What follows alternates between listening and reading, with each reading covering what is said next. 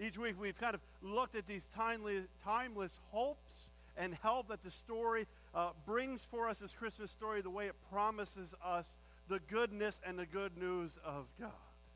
And this morning, this Sunday before Christmas, this time which we traditionally in the church call Christmas Sunday, we arrive at what might be the climax or the height of the story. It's the most exciting time.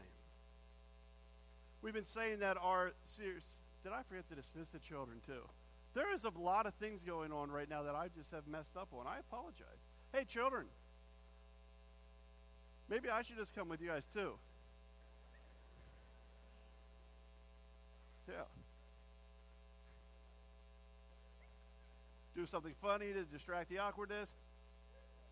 Right? So our series, The Advent, man, I have never forgotten so many things in a worship gathering before. You'd think I didn't write the run sheet and look at it. Exploring the greatest stories, what we've said our series is about, right? It's exploring the greatest story ever told through refreshed eyes.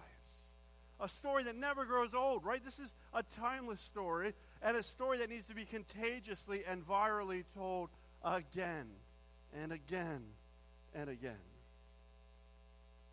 Now, I'm sure there's many of us that have nativity scenes that we set up in our house and figurines. Kind of these recreations of that first Christmas. Now, Katie and I don't set up a nativity scene, but I remember fondly the one that my mom had set up. And in my mind, it was the most real one, right? You know, there's always like that one that you're like, that is so like the real thing, like we actually know.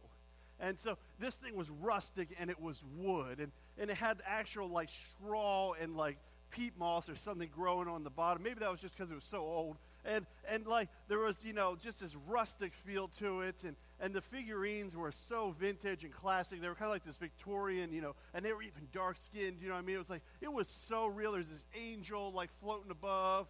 And there's fond memories every year in my mind of when Mom would bring up the boxes, right? Like there's the porcelain tree. We got excited about that, making sure it lights up. And then there's the nativity scene. And it always found its way center in our living room. Now, maybe you have a nostalgic feeling about your nativity scene too, this age-old tradition in which you unpack every year. Now, some other people don't really enjoy that kind of vintage thing, and so they've kind of recreated the Advent season. You can go into stores and you can buy a whole bunch of new ones. In fact, there's even the hipster version. Have you seen that?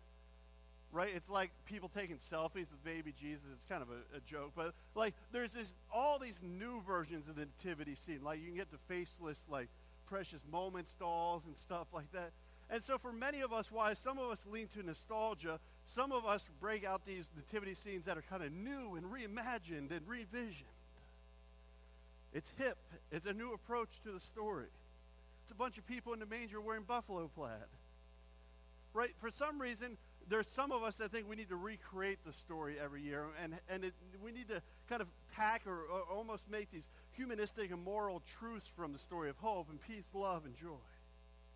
Now, I think often we approach the Christmas story like one of these two ways. Like it's this traditional thing that happened in the past that we break out of the box once a year and we get really excited about. Or it's this thing that we break out and we're like, oh man, we totally need to reinvent it this year and do something new with it.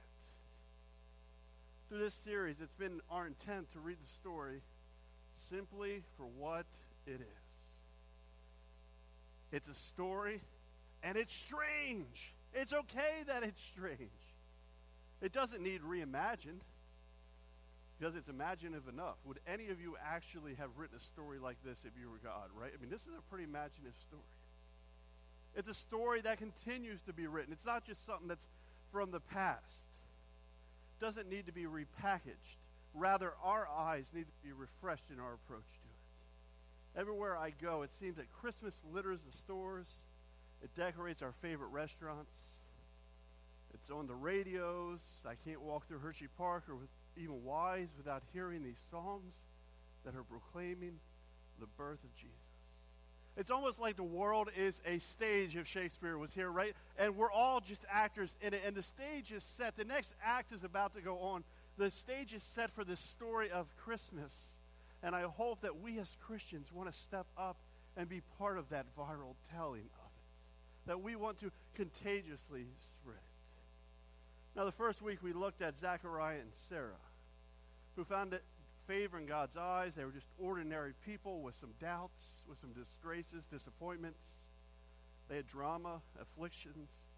And God, in his favor, redeems that stuff and uses it to tell the greatest story, the story of God's favor.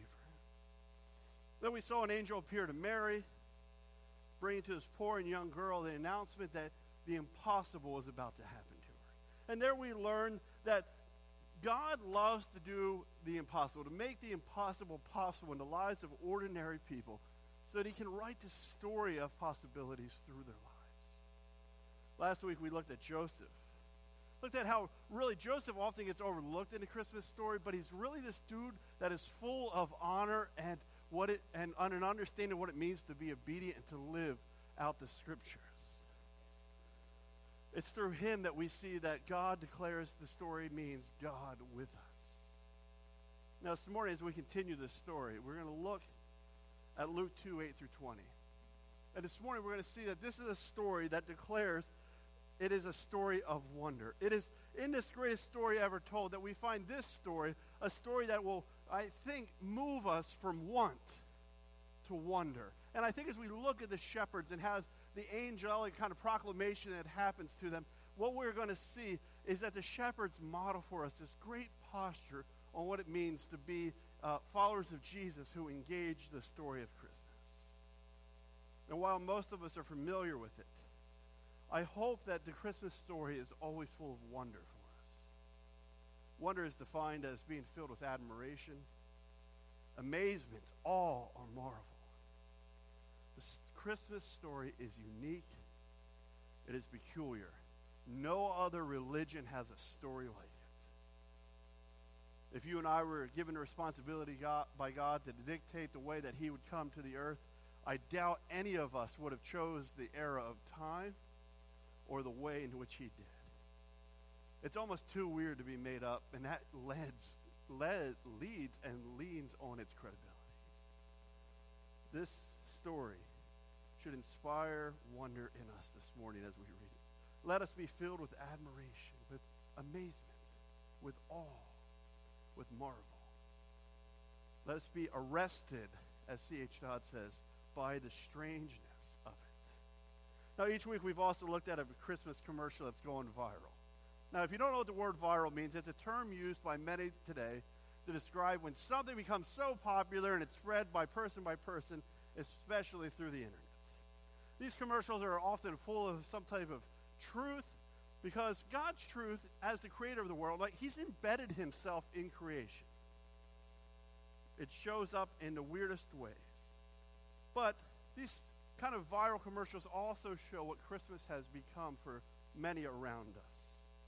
While we know and recognize that Christmas is kind of this annual holiday celebrating the annual holiday of the birth of Jesus, and for many of us in our culture, it's nothing more than this day in which we celebrate around the world, which we gather with family and friends, we give gifts to each other. It's a day of celebration and good cheer and making everything merry and bright. Yay, right? Like that's all it's come for many of us. This year, one of the most popular viral Christmas commercials is from Microsoft, and you might have seen it. It's on TV a lot. But Microsoft this year released something called an adaptive game controller.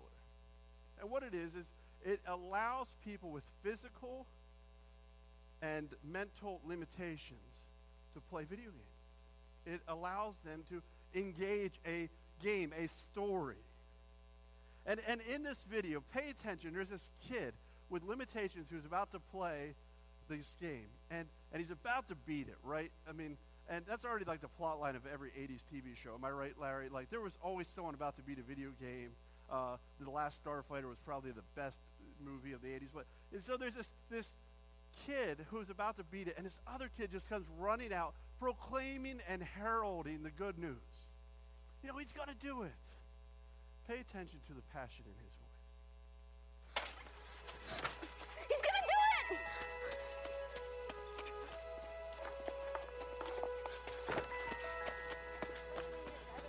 You got to see this!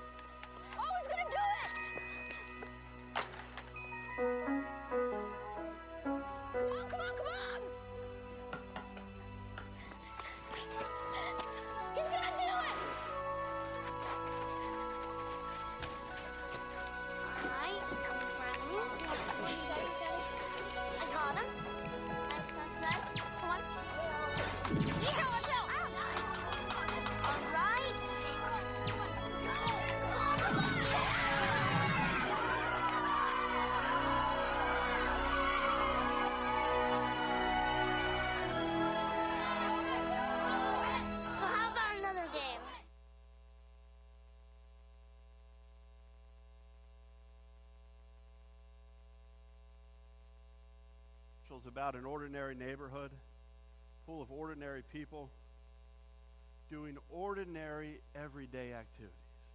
And suddenly there's this kid that just runs through the neighborhood. He's proclaiming and heralding like, hey, he's going to do it. This good news is going to happen. Something magnificent and huge is about to take place. And at the end of the commercial then, did you catch what it says? It says, when everybody plays, we all win. And then pop comes up the Microsoft logo. And instead of Microsoft under it, it says, give wonder. Give wonder. The Christmas story is a story of wonder. It's a story of angels proclaiming and heralding in an ordinary neighborhood with ordinary people performing ordinary, everyday activities. They proclaim and herald that the very Son and the presence of God has come to ordinary people, and that everybody gets to play in this new story that God was writing. You and I celebrate Christmas, a holiday that has become defined by want more than anything else. You and I live in times that are both politically and kind of financially difficult. It's those tough times that actually lead us in this season to want more. You and I aren't much different than the shepherds we're going to look at this morning. They were just ordinary people in an ordinary neighborhood performing normal everyday activities. They were in tough times politically and financially. And they had deep needs and want. However, what happens is, as the story of Christmas engages them, they have this invitation to move from want to wonder. This morning we look at the story of this announcement of God's salvation, this salvation that is available to the ordinary. A salvation that declares when everybody gets to play, we all win. Give wonder. This morning I invite you to turn your Bibles with me to Luke 2, 8 through 20. Pick up the story in the middle of drama, right? Like Augustus has just become ruler. And in that, he's the adopted son of Julius the Caesar, right? And he literally is this guy who has rose to power by killing off all of the other possible leaders. Like, he went to war to make sure that there were no other people that could claim the throne. And then as he gets in, he declares that Rome is the ruler and the peacekeeper of the world. And to a degree they were. Rome had like 15,000 miles of highway, which they called the Peace Road, ironically. And they used taxes to pay for guards along that road so that peace could be at the end of a sword in their minds. They tried to keep the empire in control. And in his control, Rome grows to be the empire we all know it to be. But interesting, Augustus isn't his real name. It's what the Senate conferred on him. Translated, it literally means the majesty or the majestic. And even more funny is, he declares that his adopted father, who's now dead, Julius Caesar, was part God, making him what? Son of God. He uses that language to declare who he is. He was worshipped. Songs declared his goodness, and poets would tell of his rise to fame. In this ancient world, there was no one more important than Caesar, but here in this little rural village that has turned into a ghetto because it's been ransacked time and time again, angels erupt into a heavenly proclamation to declare Christ is Lord. Now, censuses were popular in Rome. They happen about every 14 years. It's kind of the backdrop to what we're just about to read. So Joseph has to travel home. Mary's not truly with him yet. She didn't need to go with him. Most likely she did because by all accounts, she's really pregnant. Now, this was a 90-mile journey. It's a long time to be traveled really, really pregnant, right? And even more funny about that, she did that not needing to. And even more so, Rome didn't care if you went back to your birth city. That was a Jewish tradition, so they could just keep an eye on the tribe. So, Rome's like, hey, give me tax money so we can keep the peace road going. And Jews were like, and do that by going back to your birth city. And even more importantly, it is important for you to notice, and I want you to hear it from me because you're going to hear it from your friends who don't believe. This census that they are kind of returning to Jerusalem for does not show up in any history book. And it's created a lot of confusion for people. Right? Like, there's this record 10 years later of a census, but this one does not show up in any of the historians, and it's provided a lot of trouble for Christians. Now, one of the interesting things is if you'd study the story of Rome, Augustus most likely elected, what is his name, Quirinius or whatever, right? Like this weird dude to be governor twice. So this is the first census under his first reign. And then there's another reign which Josephus will talk about. And so don't be confused when people are like, hey, man, that census doesn't even show up in history books, because there are ways around it. About this passage, Darrell Bock writes, the birth of Jesus is a lesson in God's faithfulness. It reveals God's heart and character, for God identifies with the human race, and the birth reflects such identification. The most humble birth for the most exalted figure ever born shows the key values of life are found in life itself and not in the accoutrements that come with life. The note of humility surrounding this birth of Jesus issues a major challenge to our culture where braggadocio and self-promoting public relations are a way of life. It's here that we'll see angels proclaim gospel, and the word that Luke uses is the same word that would have declared an edict from Caesar himself. Shepherds were in the fields near Bethlehem. They were taking turns watching their flock during the night. An angel from the Lord suddenly appeared to them, and the glory of the Lord filled the area with light, and they were terrified. And the angel said to them, don't be afraid. I have good news for you, a message that will fill everyone with joy. Now, for some reason in our Christmas plays, when we dictate shepherds, we kind of view these hairy, bearded dudes, right, wearing plaid. No, that wearing robes, and they're like kind of laying in the grass and chewing on cud and just kind of telling jokes like, hey, did you see that they ate Joseph's rug last night? Right? Like they're just like these kind of simpletons that sit around watching the stars while their sheep sleep. But there actually might be a lot more to the shepherd thing than we give credit for. In this time, in Bethlehem, shepherds of this area were known for doing one thing: raising sheep for the temple. These were most likely temple sheep. Sheep raised for sacrifices. And shepherds were probably the most ordinary Joe that could be in this time. A lot of times there were people that couldn't hold jobs elsewhere. They were like the vagabonds or the vagrants. Sometimes they were people who had physical limitations or mental limitations, and they would be employed to watch these shepherds, these special flocks that were known not to produce lambs with much blemish, because in all honesty, in Jewish sacrifices, the most important thing was to present a lamb that was unblemished. Theologian William Barclay writes, it's lovely to think that the shepherds who looked after the temple lambs were the first to see the Lamb of God who takes away the sin of the world. We already see that this Christmas story is a story of wonder. It's a story that says when everybody plays, even the ordinary Joes in the field, everybody wins. As it announces good news to ordinary people in an ordinary neighborhood doing ordinary things, some have pointed out that the shepherds might have not only just been ordinary, but even despised.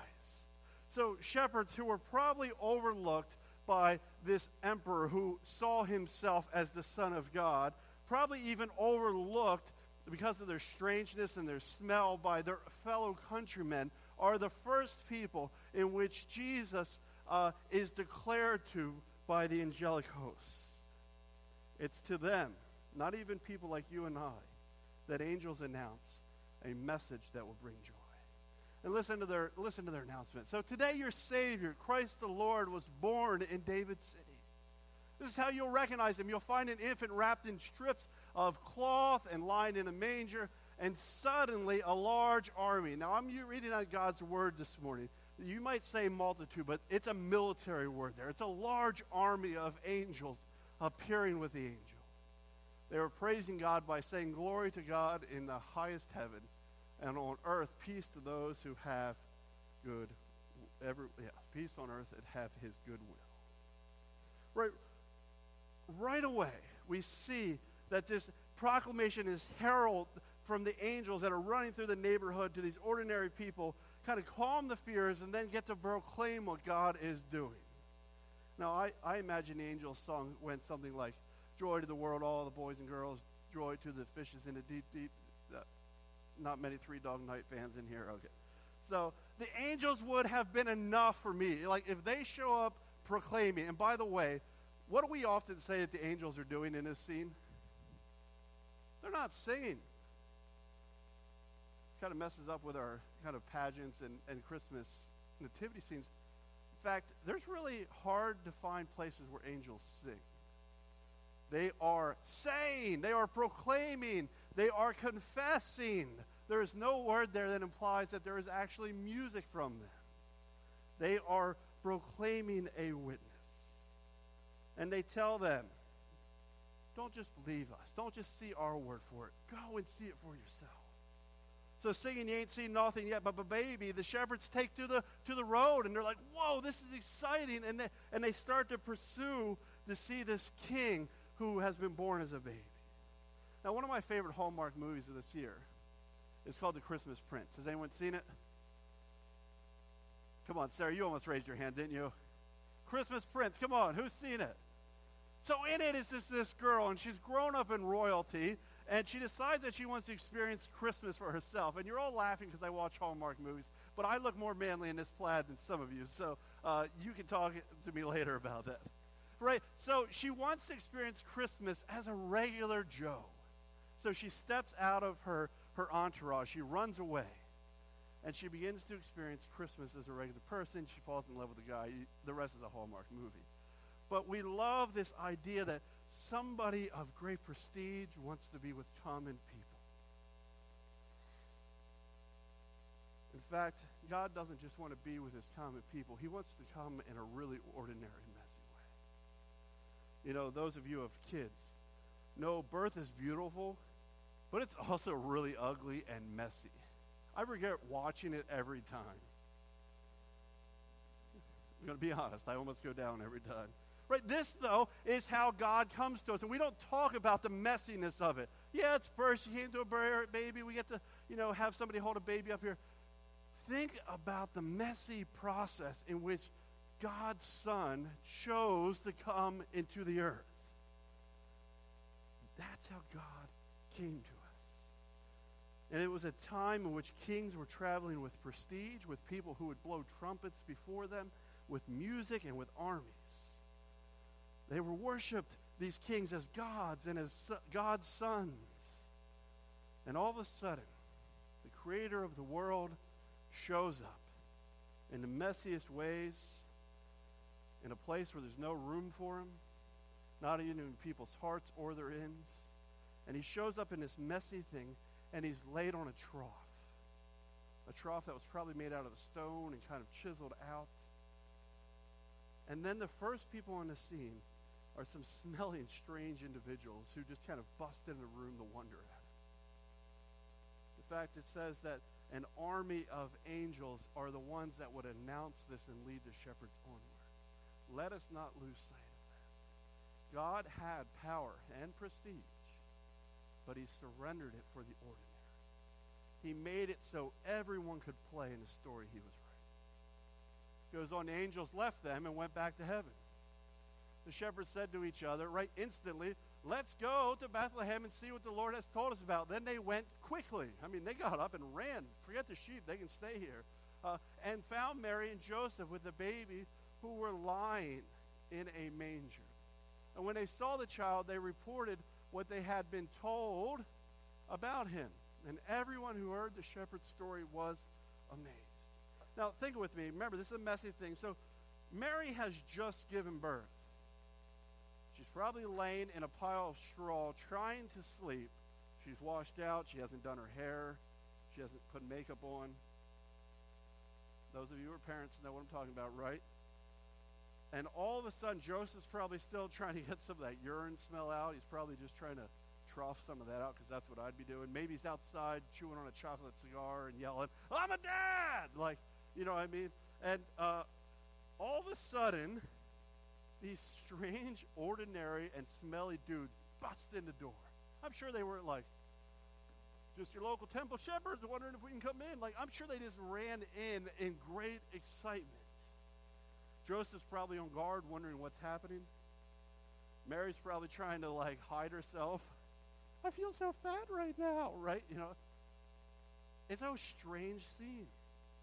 It's after that point, everyone heard the story from the mouths of these smelly and strange people that have put them on guard.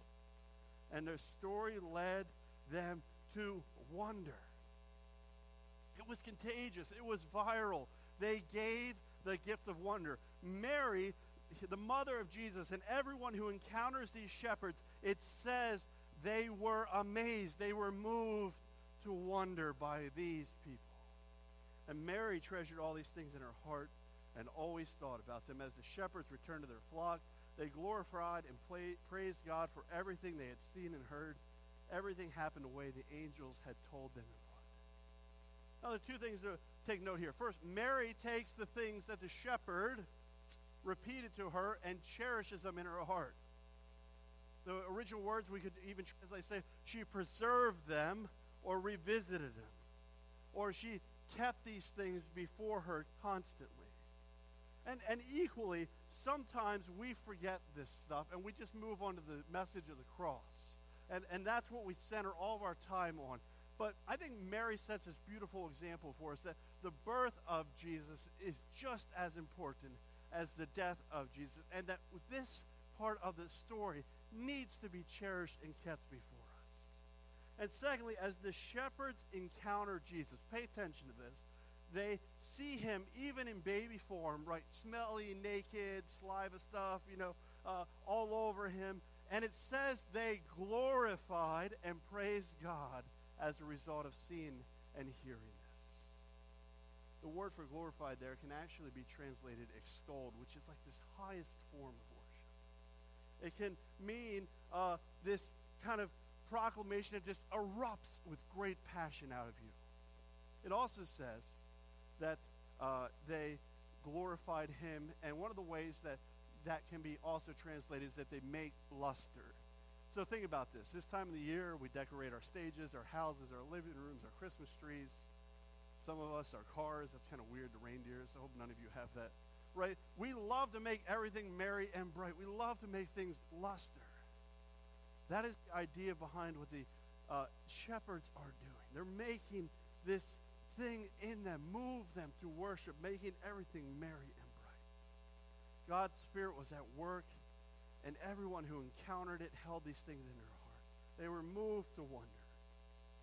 We must allow the greatest story ever told to move us from a place of want in life to a place where we are captivated by wonder. By God's actions, by his Spirit, by his Son. We must be captivated by the way that God writes this greatest story ever told, a story of salvation, a story that says our Savior, name used for emperors of the day, Christ the Lord, contrasting to the political drama of their day, was born in the city of King David. It is here that the birth of Jesus, as we know it, brings goodwill and peace to mankind should they surrender their hearts to him. It's here that God's creation is offered a way to be reconciled to its creator. It is here that the story of Christmas inspires us to wonder and make sure that nobody is missing out on it. It is a story that declares salvation is available to all should they choose, a story that says we all get to win when that story of salvation gets played with by everyone. Now, there was a prophecy from hundreds of years before that this night, this proclamation of angels had fulfilled. In Micah 5:2-7, this is what we see. You, Bethlehem, are too small to be included among Judea's cities. Yet you, Israel's future ruler, will come from me. His origins go back to the distant past, the days long ago. And that is why the Lord will abandon Israel until the time and mother has come to the time a mother has a child, and then the rest of the Lord's people return to the people of Israel. The child will become the shepherd of his flock. He will lead them with the strength of the Lord, with the majestic name of the Lord his God. They will live in safety because his greatness will reach the ends of the earth. This prophecy from generations before was held highly in his time. Mary, Joseph, the shepherds would have known it. And they watched it play out before them, and they were moved to wonder by it. There's shepherd imagery there. Like, the amazing parts of the fulfillment of this are just cool. It's to a mother has a child, right? To Mary comes along. There's beautiful imagery in here. About this passage, William Barclay says, there was a European monarch who worried his court by often disappearing and walking incognito around his people. And when he was asked not to do anything for security's sake, he answered, I cannot rule my people unless I know how they live. It is the great thought of the Christian faith that we have a God who knows the life we live, because to lift and proclaim no special, he can lift it up and proclaim no special advantage over the common man. The greatest story ever told includes a story of wonder, that we could be continually amazed by what God is doing. This morning, quickly, we're just going to go through 3 notes that are on the back of your bulletin, and I think we can take away from this passage things that we can let transform us, truths that can transform us as we engage this story. The greatest story is the story of Christmas, a story that moves us from want to wonder.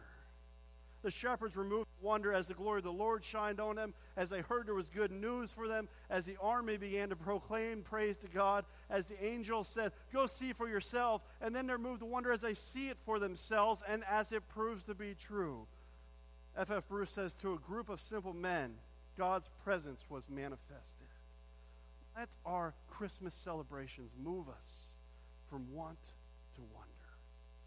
Secondly, don't package this story as tradition. The transformative story of Christmas is not just for the past, but also the present. It says Mary kept these things in her heart and thought about them often. She kept them before us. Let this story continually to transform you. Lastly, the shepherds model for us how to engage the story of Christmas. Watch for it. Walk it out. Worship fully. Be moved by wonder and witness to what you experience. Shepherds were watching their sheep, but the whole time they were also watching for signs of hope in their tough situation. I mean, the greatest thing they ever saw before this moment was like one time a sheep pooped in Charlie's coffee by accident when they were sitting in the hill. And then they instantly see this magnificent thing happen before them, and they instantly walk it out. They are moved to worship. They are motivated by wonder. And then they witness to it. And those who see it are also moved to wonder. Does this story still move you to wonder? Are you able to witness this to people? Are they contagiously and virally seeing the gift of wonder on their lives? God is doing something today too. Watch for it. Walk it out. Worship fully in the moment and be moved by wonder to what you experience. As I said earlier, we must allow the greatest story ever told to move us from a place of want in life to a place to which we are captivated by wonder. We must always be captivated by the way God wrote the greatest story ever told. Our Savior, it says, Christ the Lord, was born in a city of King David. Let our hearts never grow familiar with this story. It is through this birth of Jesus that we know the great news of God's goodwill and peace is available to mankind, and that creation can be reconciled to its